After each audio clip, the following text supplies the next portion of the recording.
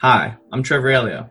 And I'm Julie Stern, and this is Conceptually Speaking, the show where we interview experts to uncover the concepts and patterns that help us organize our world. From farming to fashion, we can understand any field through acquiring, organizing, and transferring conceptual relationships. We hope this podcast will inspire teachers and students to design creative solutions to complex problems and accelerate innovation in today's schools. If you're interested in our work, you can find out more at edtosavetheworld.com. In today's episode, Julie and I chat with Kathleen St. Villiers Hill. Kathleen is currently the director of the Elijah Cummings Youth Program and an advocate for youth leadership and community building in Baltimore, Maryland. Our conversation will explore the relationship between identity, relationships, and action. With everything happening right now in America, we felt this was a topical conversation that would challenge educators to really grapple with how our own identity impacts the way that we relate to and engage with our students and each other. The importance of this reflection is a major theme in this episode, and one that Kathleen takes personally and seriously. And how can I do this work if I don't know who I am? I don't know what I believe. And that was kind of my pathway to start going in this journey of community work of going, I need to know who I am. I'm going to work with these young people. I need to know me. And I think that's why identity work is so important to me with young people, because again, we are told so much about who we're supposed to be as Black people that I was just like, no. You're also saying what people are telling me who I'm supposed to be. Let me figure myself out so I can help you realize that who you are is beautiful and who I am is beautiful. And no one's going to define us as Black people. We're going to define ourselves. As protests around the country continue, many people are wondering what else they can do to be an ally for marginalized people in their community. Posting on social media might be a good step, but following that with some serious reflection about our identity, relationship to others, and action are even more important. We hope this episode provides some insight to help us on our journey.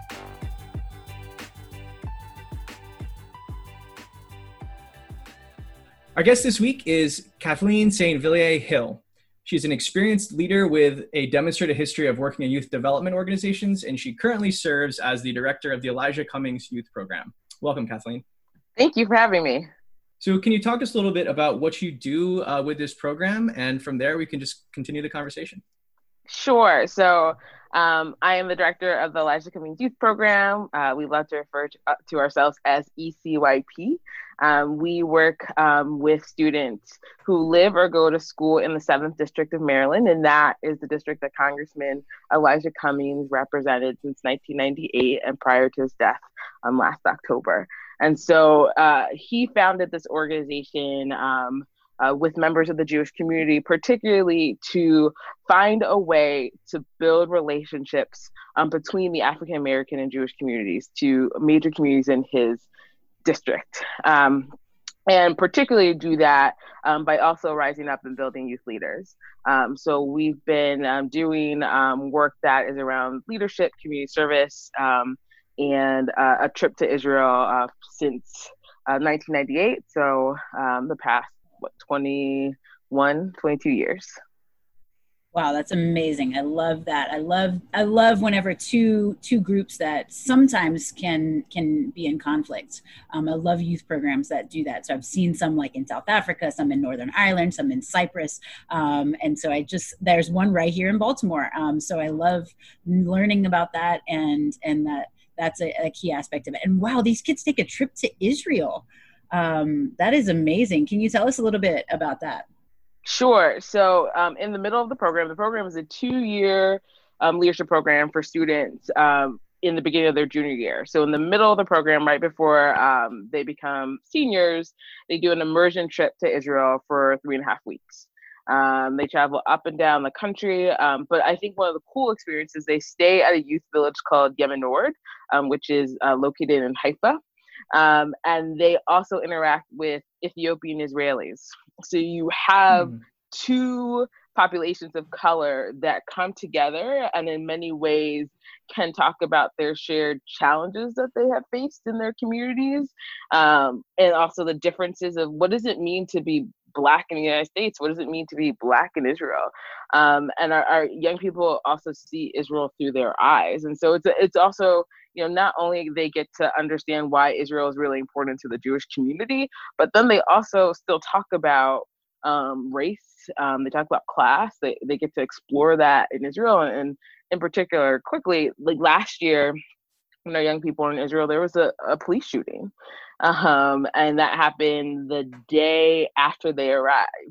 And I bring that up because it was a really challenging moment for them. They saw and entered into this space that, I'm going on this amazing trip and I'm seeing all these things and wait, there's violence. And I'm not saying that to say that is, comparing Israel to the United States. That's not the point. But they were able to immediately have this shared conversation about, well, what can we do as young people in where we are in Israel and where we are in the United States? We face this, this is a challenge that we understand and that we can also have communication and conversation about. So, I think that is also a really cool immersion experience that they have. I love that it sounds like this allows students an opportunity to explore identity in kind of a global context. And can you talk to us a little bit about how you help them navigate, I guess, kind of the tension between this mushy, homogenizing, everyone is the same universality, but also not atomizing and separating groups to the point where you can't build solidarity. So can you talk a little bit about how you encourage or provide opportunities for students or members of your program to kind of have those really difficult conversations and attend to the nuance in there? So I think there's a recognition that we all are important. We all bring our identities to the table, but we aren't the same. Our idea is that how can we have conversation around what we bring to that table, what our culture and our community bring that we love and that we can rise up. And then let's share that. Tell me a little bit about why Jewish community Shabbat really important to you, especially Park Heights in Baltimore, where our organization is based. There's a large Orthodox population. A lot of my teams in Baltimore see groups walking down the street, not using their cars. Let's talk about that. That's something I see, but I live next door to you and I never had a conversation about why this is really important to you, and vice versa. What can I share about my experience that you can learn so that we can also break down stereotypes that we have of our communities, that we can have really frank conversations about racism. We can have conversations about anti-Semitism and privilege. And these aren't conversations that students have when they enter a college classroom. They have it as high schoolers. They experience this. They are nuanced. They're smart. And it's giving them a space to ask questions, to be in conversation, and to also recognize that our communities have had tension, and we've had opportunities to work together. And how can we continue to be in conversation as we also live in the same spaces? Mm-hmm, mm-hmm. You sort of already touched on one of them, Trevor. So we ask all of our guests to, and you also, Kathleen, you touched on another one of them in your intro, but we ask all of our guests to be very transparent, to be very thoughtful and transparent about sort of 3 key words that kind of your work is centered around. And a big part of our work with schools, our books that we publish, is the notion that youth can be leaders. And so we really wanted to have someone on to talk about youth leadership.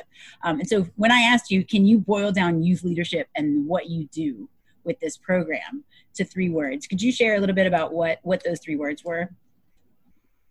I can. I'm now going. That's been a while. I will say them back to you. So you said to me, identity, relationships, and action. Yep. And so we talked a little bit about identity. Why would you? So Trevor just sort of asked about that, but why would you choose identity as like a key concept around youth leadership? So I think it's important that young people know who they are.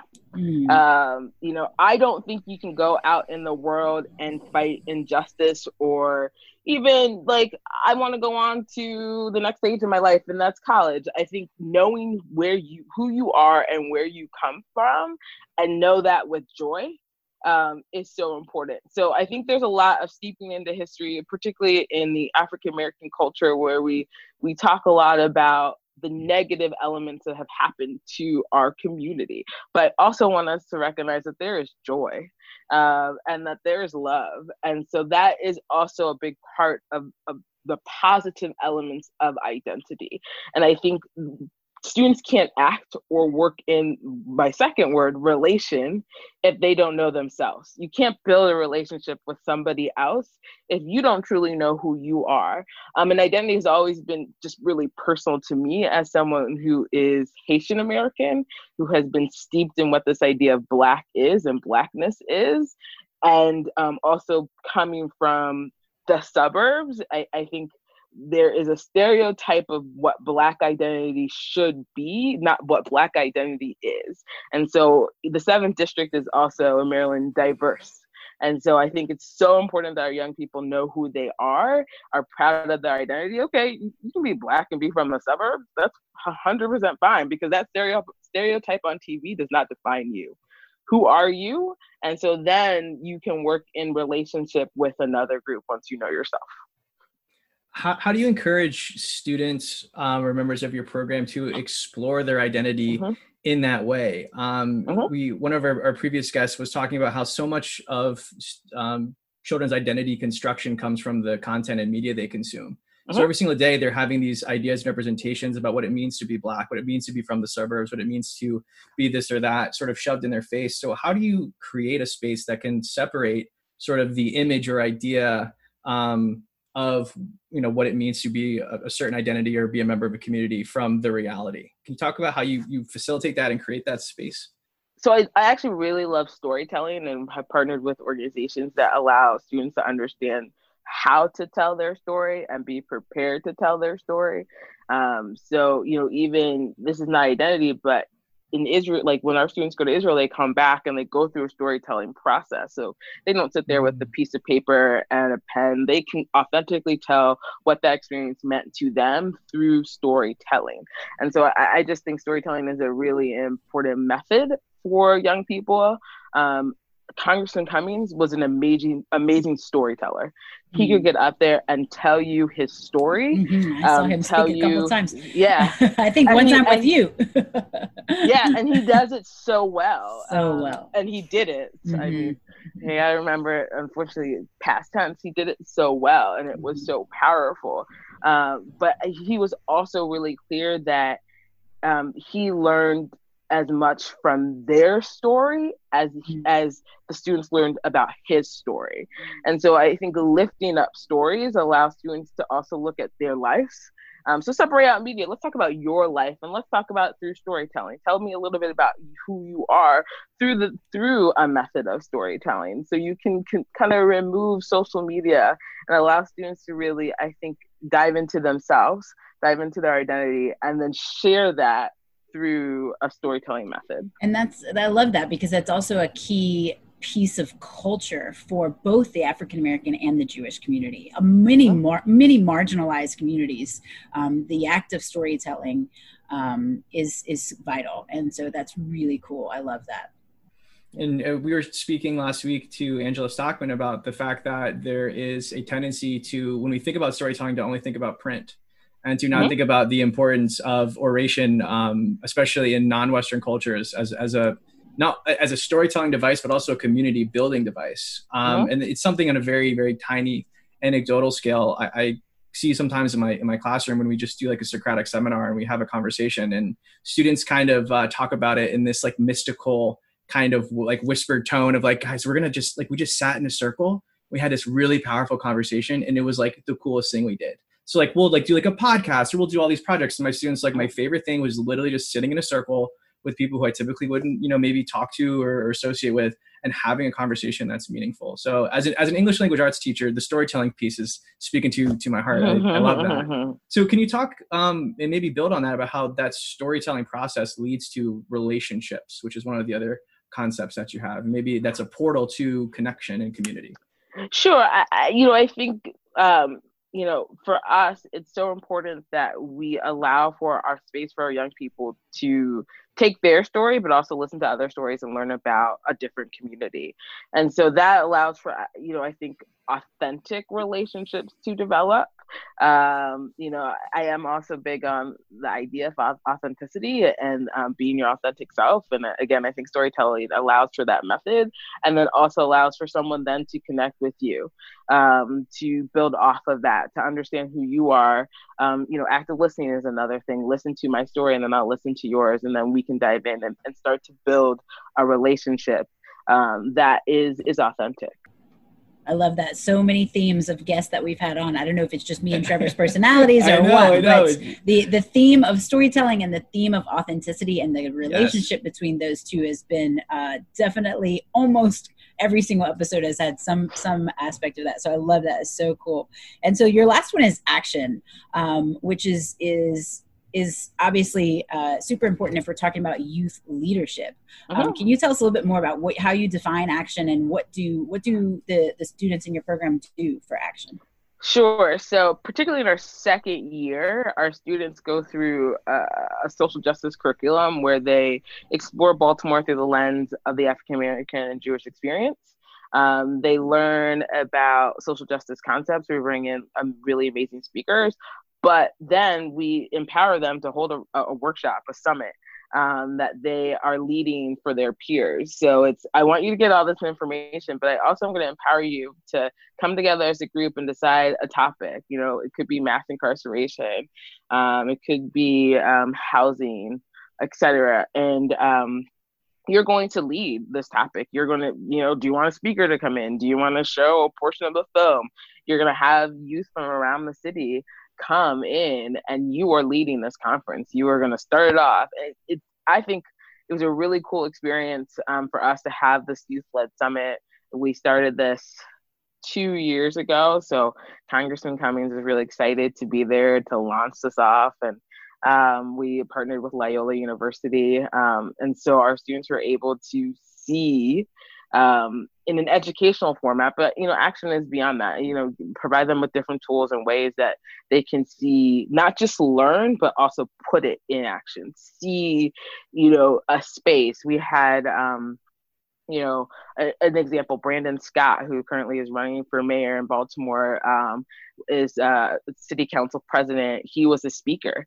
And what was so cool about that was he also empowered the students. Like, I'm here as your speaker. I'm not going to take over. You're asking me questions. This is your space. And then he was supposed to leave. And then he's like, can I sit for the next one? This is like really great. And the kids are like, really? Okay. And they were like, I am here as a valued person in this space. Like, and I am being valued for my voice. My voice, and maybe this is from deep when I started into youth education at Close Up, that our young people have power, not when they are able to vote, but right now.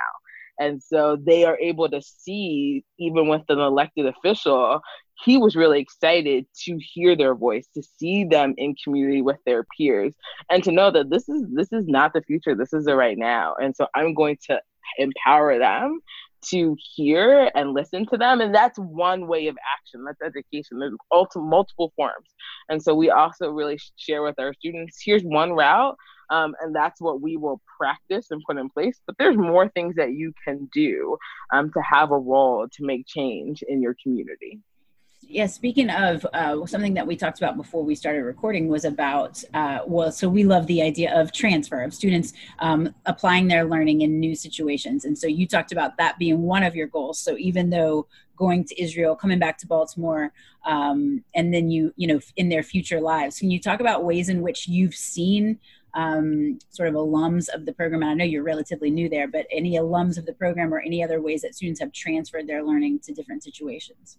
Sure. I was just actually talking to a partner right now who, 2 kids were on his campus, had gone through our social justice curriculum, and he was talking about how he, wanted to do work with a particular prison and had tried. And the student who was part of our program was just like, I too want to do work, and I know how to get in there, and I'm going to act. And she was able to make the connection for him. And he said, I had been trying for about That's 2 years. awesome. That's right. awesome. And then Yeah. we had another young person do a podcast about COVID and the impact on Black and brown communities.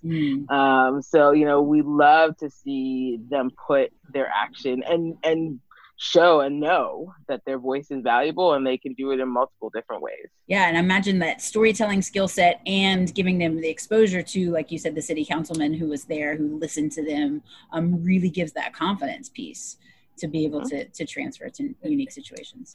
And it sounds like that is something that I feel like is really missing from education. It's making me think of Freire's idea of narration sickness, where it's just teachers telling students a story and they just, you know, understand it, they memorize it, as opposed to letting students become authors and creators and meaning makers themselves of their own story. And I think that, like, a lot of times education, we're so busy preparing students for the world, we don't acknowledge the fact that they live in the world every day. And we there's so much theory and there's just not enough praxis. So I love that you are giving students an opportunity to go into their community and to be involved. And is there anything that you could suggest maybe to teachers about what they could do to make their classroom become a place that is giving students those same kind of opportunities? And, you know, obviously there are, like, you know, limits due to the systems and structures of school. But I do think that when students realize that their learning is embedded in this wider context and has a purpose beyond just, you know, academics for the sake of academia, and can help them, you know, lift themselves up, lift up their communities, it's really powerful. So what advice would you have for teachers? Sure. So I want to say my background, I have a master's in community education, right? The focus that education goes beyond the classroom doors. We learn all the time. We learn at home. We learn in different spaces. And I think it's breaking down the fact that learning only happens when you enter a school. So for teachers, you know, there are a lot of out of school time, after school programs out there to partner with. So I would say the onus is not all on you. You know, there are educators and steeped in different ways that also have different resources that they could have access to. I'm also about partnership. So, like, I talked about storytelling, but I work with an organization called Stoop Storytellers. I know that I am limited in my ability in some ways, so I will work with partners who are strong in different areas and we can all lift each other up. So my advice for teachers is, you know, there are resources that you can use, there are organizations, there are individuals that you can bring into.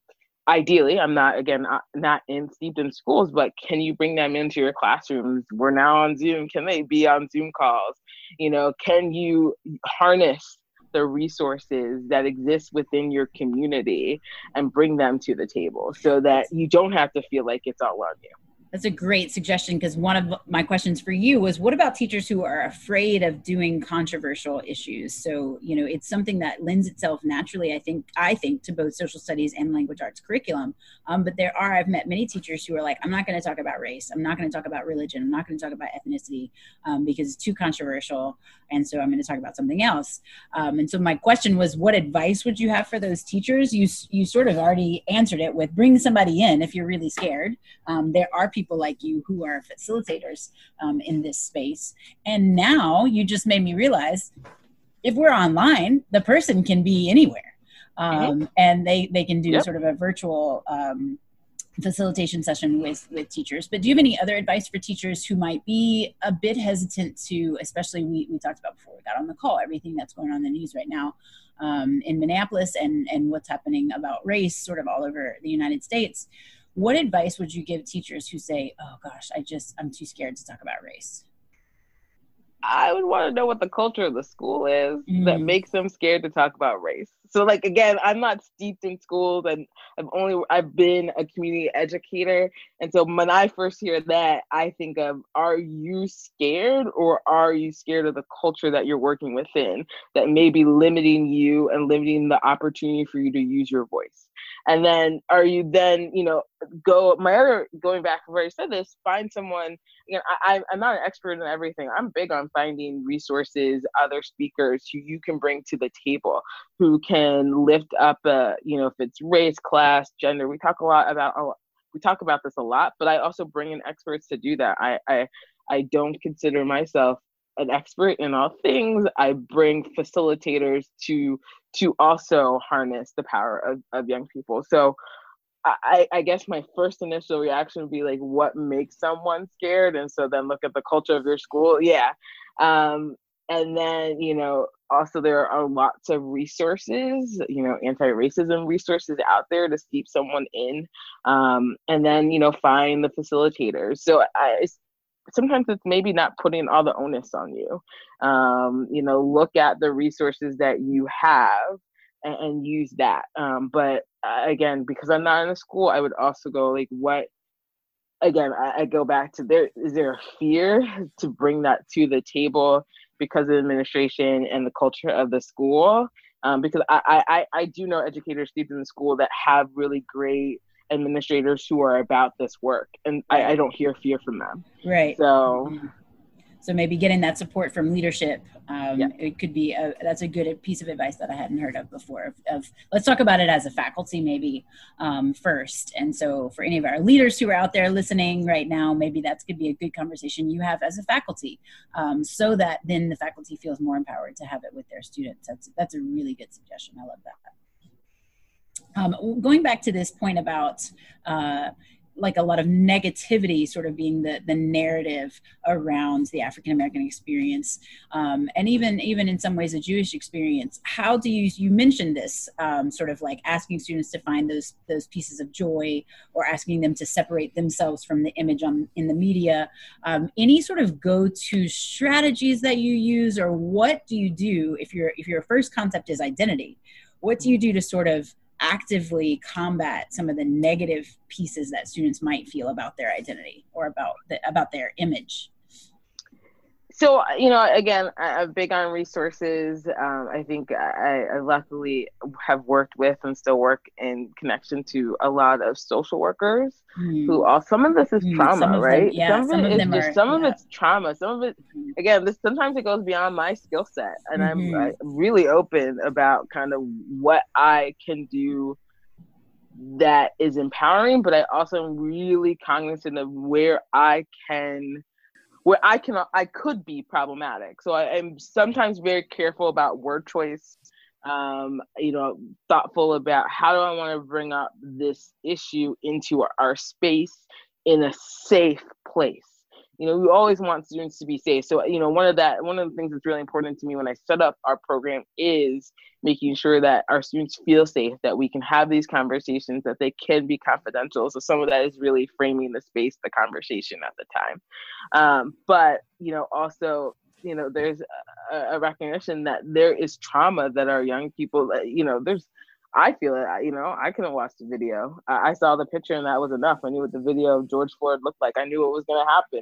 It's trauma to me. It's bombarded on my news feed. That's what our kids also face. And so I also am really cognizant of that and think about that in the mental health world, and also really seek out resources to think through how do you have those conversations in a safe space, because they're trauma inducing for our young people. They see it every single day and in many ways feel powerless. So I want to give them power back, but I also need to do that in a way that's actionable in civics, but also through the lens of mental health, that there's trauma that's being induced because of that. That's very good advice. It seems like such an important distinction to mention that you can talk about the Black experience without talking about trauma. And I think that it was a big realization for me, because I've been bringing in like a lot of like young adult literature to kind of supplement my curriculum and have my students explore some of those ideas. But I had a point where I had to ask myself, like, are the texts that I'm selecting,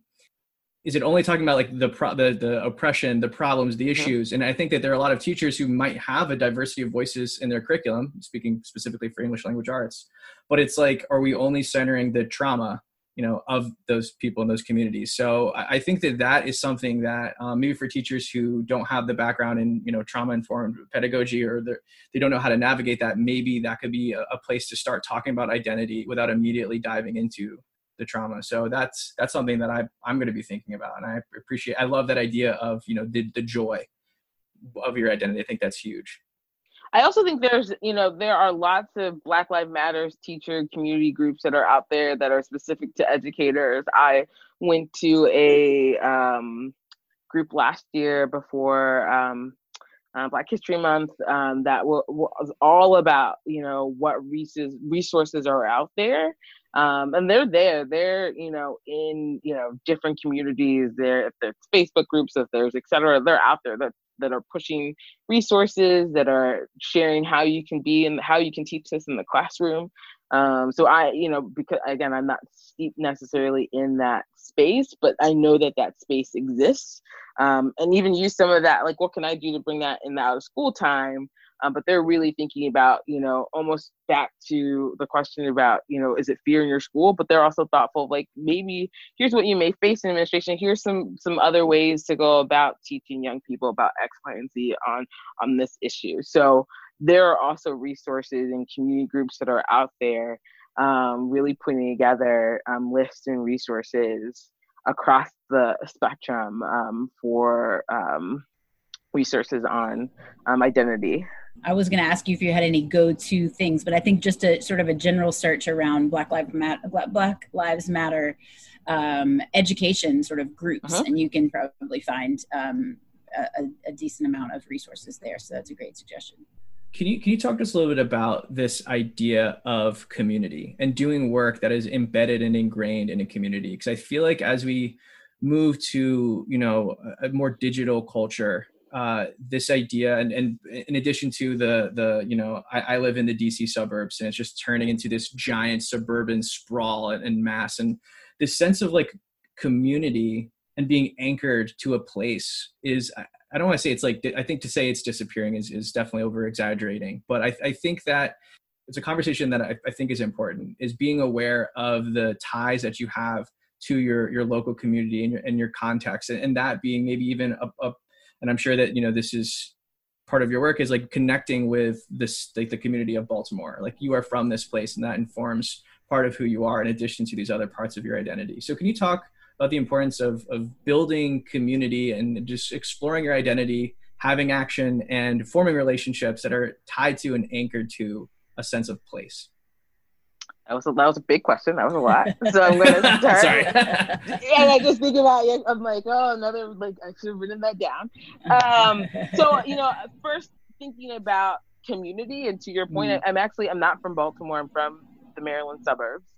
And that's important because I think that what I saw of the Jewish community was my experience in, Montgomery County, and what the Jewish community looked like there. And that is very different from Baltimore. And that was really important to me when I came up to Baltimore. So I've been doing work in Baltimore since 2015, but I actually did work in community organizations in DC for 11 years prior to that. So part of it also too was understanding that communities are different. That you walk in and you have assumptions of a community, maybe because of, again, I'm steeped in Montgomery. Grew up in Montgomery County. There is a MoCo feeling, and then you're coming to Baltimore, and there's definitely, Baltimore has its love. It has that change. And so I think it's one, being honest too. Like, I'm always really honest about who I am, where I come from, how that defines me, but my willingness to understand and have to be entrenched in a new community to be able to be part and support that community. So, another big part of my community is being Haitian. That is a really, really important part of my identity. And I work with a lot of young people who are, whose parents are new to this country. They may be new to this country and are dealing with what Blackness is to them, because they have to step into a different, my community at home is Haitian, but then outside I'm Black American, and then I miss that and there. And I think that's really important to then how I think about my work. I think a lot about then how I step into a space, that I, am always true about where I come from, but how I am now part of this community and what that means, and my willingness to learn. So I'm always with young people, tell me the new words, tell me the new things. I'm not going to be anything but myself. So I'm not going to steep myself into all your music sometimes because that's just not me. Yeah. But teach me, because I have so much to learn from you.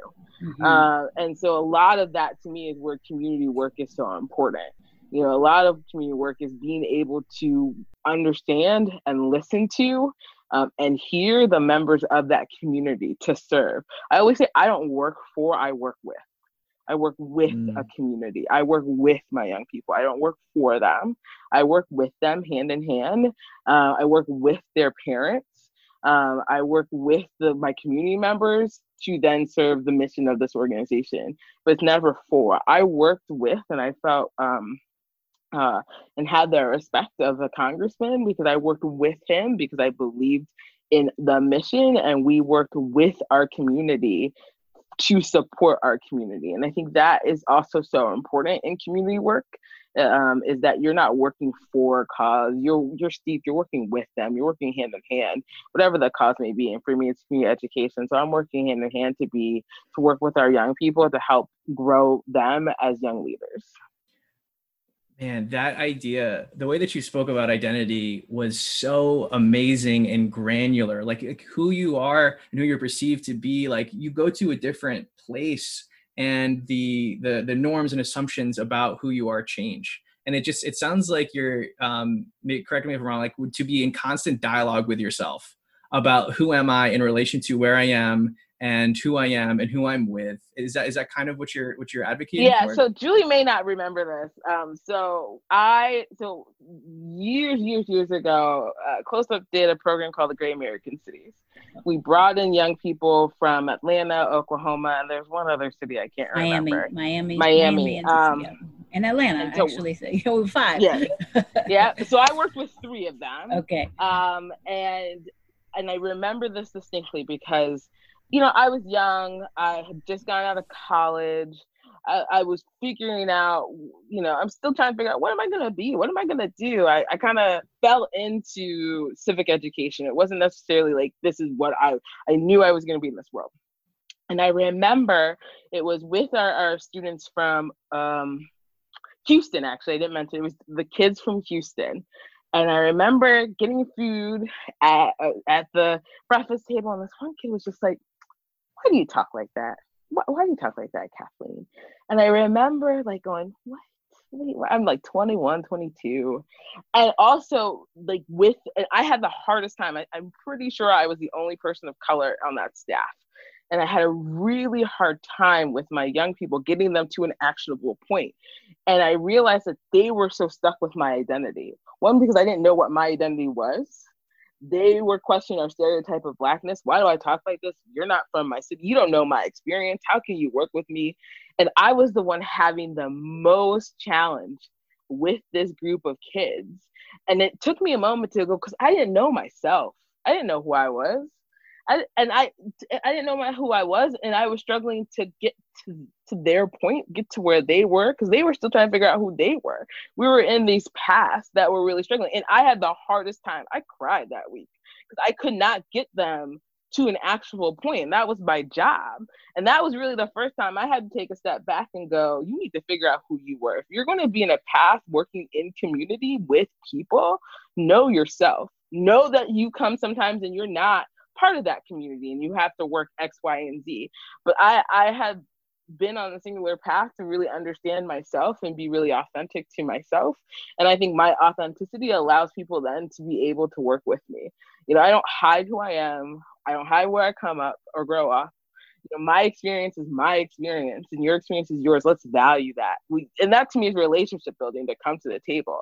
And I think that moment and that experience has always stuck with me because it was that time where I really realized that I didn't know who I was.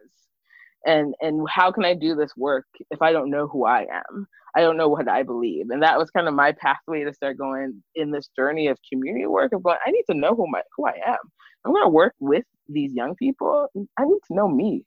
And I think that's why identity work is so important to me with young people, because again, we are told so much about who we're supposed to be as Black people that I was just like, no.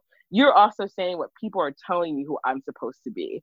Let me figure myself out so I can help you realize that who you are is beautiful and who I am is beautiful. And no one's going to define us as Black people. We're going to define ourselves. Mm-hmm. And how full circle. So authenticity was not one of your key concepts, but this so rooted in this idea of identity. And I love that you went through this journey that you now want. So you were 21, 22 years old. Yeah. You want these 16, 15-year-olds to know who they are before they get to be 20, 21, 22, and you're living that. So kudos to you. That's amazing. And I love that you had that experience of really questioning yourself, and sort of that has allowed you to be very transparent. I have worked with people who do want to hide. Maybe you have Haitian parents, maybe they want to hide some of those pieces. And I love that you put it out up front, and that it's a key piece of your connection with your students and their trust in you. In working with them. So I love that. That's really cool. And now kind of going back to something we were talking about earlier, I'm wondering how many educators aren't comfortable having those conversations because they haven't explored their own identity. And they're afraid that something might come up that would force them to encounter their identity, maybe for the first time in a public setting in front of their students. And I maybe that could be a good piece of advice is for teachers to explore their own identity. And especially, being white, we don't really have to encounter identity that much. It's just sort of accepted as this amorphous thing. We don't really have to be in conversation with it as much, being a member of the majority race. I wonder if teachers were to explore who they were and their different overlapping identities, if that would make them more comfortable having that conversation. Because how can you, to your point, how can you encourage people to explore their identity if you haven't explored your own, right? That seems like such a foundational thing. I think that you mentioned opportunity versus privilege. So I feel like that would be, since we were just talking about identity, I think that seems like did I read that correctly in one of the emails? Yeah. So that actually is, something I think about a lot in terms of, and I've had conversations with friends, particularly people of color who also, I had an opportunity, my parents made choices that led to opportunities. My parents made choices. They came to the United States, met here, decided to leave DC and not live in the city and move to Montgomery County. That led to an opportunity for me to be in a stronger school system that allowed me to enter college and get a master's degree. I say that because I think that isn't a privilege. I'm not, education for many people is like, education's a privilege. No, well, there's opportunity. Everyone deserves an education. It is just, I had opportunities that allowed me to be in stronger systems that many kids of color don't. And so the opportunity privilege, it was just a lot about recognizing my own opportunity, because I won't say privilege, because, I think, for many people, they still see the color of my skin and my gender. And something that also my father taught me early on is that people, he recognized right when he came to this country, Haiti's poor, they have their own challenges. And he knew, like, to survive, you need to know the two strikes against you, or that you were Black and you are a woman. That always made me challenged, and I was just like, well, let me figure this out. So my undergrad's in history and women's studies, because I needed to understand the story of why that are the things that I had to work against. But I think it's just recognizing that more students need opportunities, that everyone deserves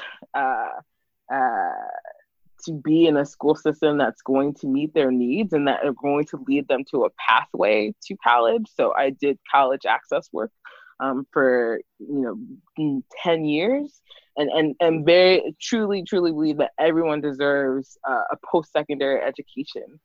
That doesn't mean college. I think we're steeped in that everyone has to go to college, and that is not the case. There's really great work that people can get with degree programs, 2-year degree, certificate programs, but something post high school. But you have to get through, elementary, middle, high school first. And my opportunity allows me to make choices, allows me to live in a stronger county with my husband and my child. And that opportunity leads me to like the choices that I'm going to make. And so I think a lot about too, what opportunities young people of color have, the lack of opportunities, and how, again, as a community educator, ways that they can rise up to provide opportunities for themselves, to empower their parents, because we are always fighting against some inherent privilege that some people have just by being born white, by being born a male. You get these ingrained power that a lot of people don't. Can you talk about the importance of just that little linguistic reframe? I'm a language nerd, so like I love thinking about the associative chains that sort of trigger in people's minds when they hear certain terms, especially when those terms are tied to features of identity and politics and ideology. So can you talk about why you think that word opportunity is such an important piece that needs to be maybe added to the conversation? I think it's just, I think some of it was moving, particularly people of color who may say that I was privileged to X, Y, and Z. No, you had opportunity. I think it's just, going back to being really careful about word choice, because word choice is really powerful. So you were also privileged. No, I just had an opportunity. But I still,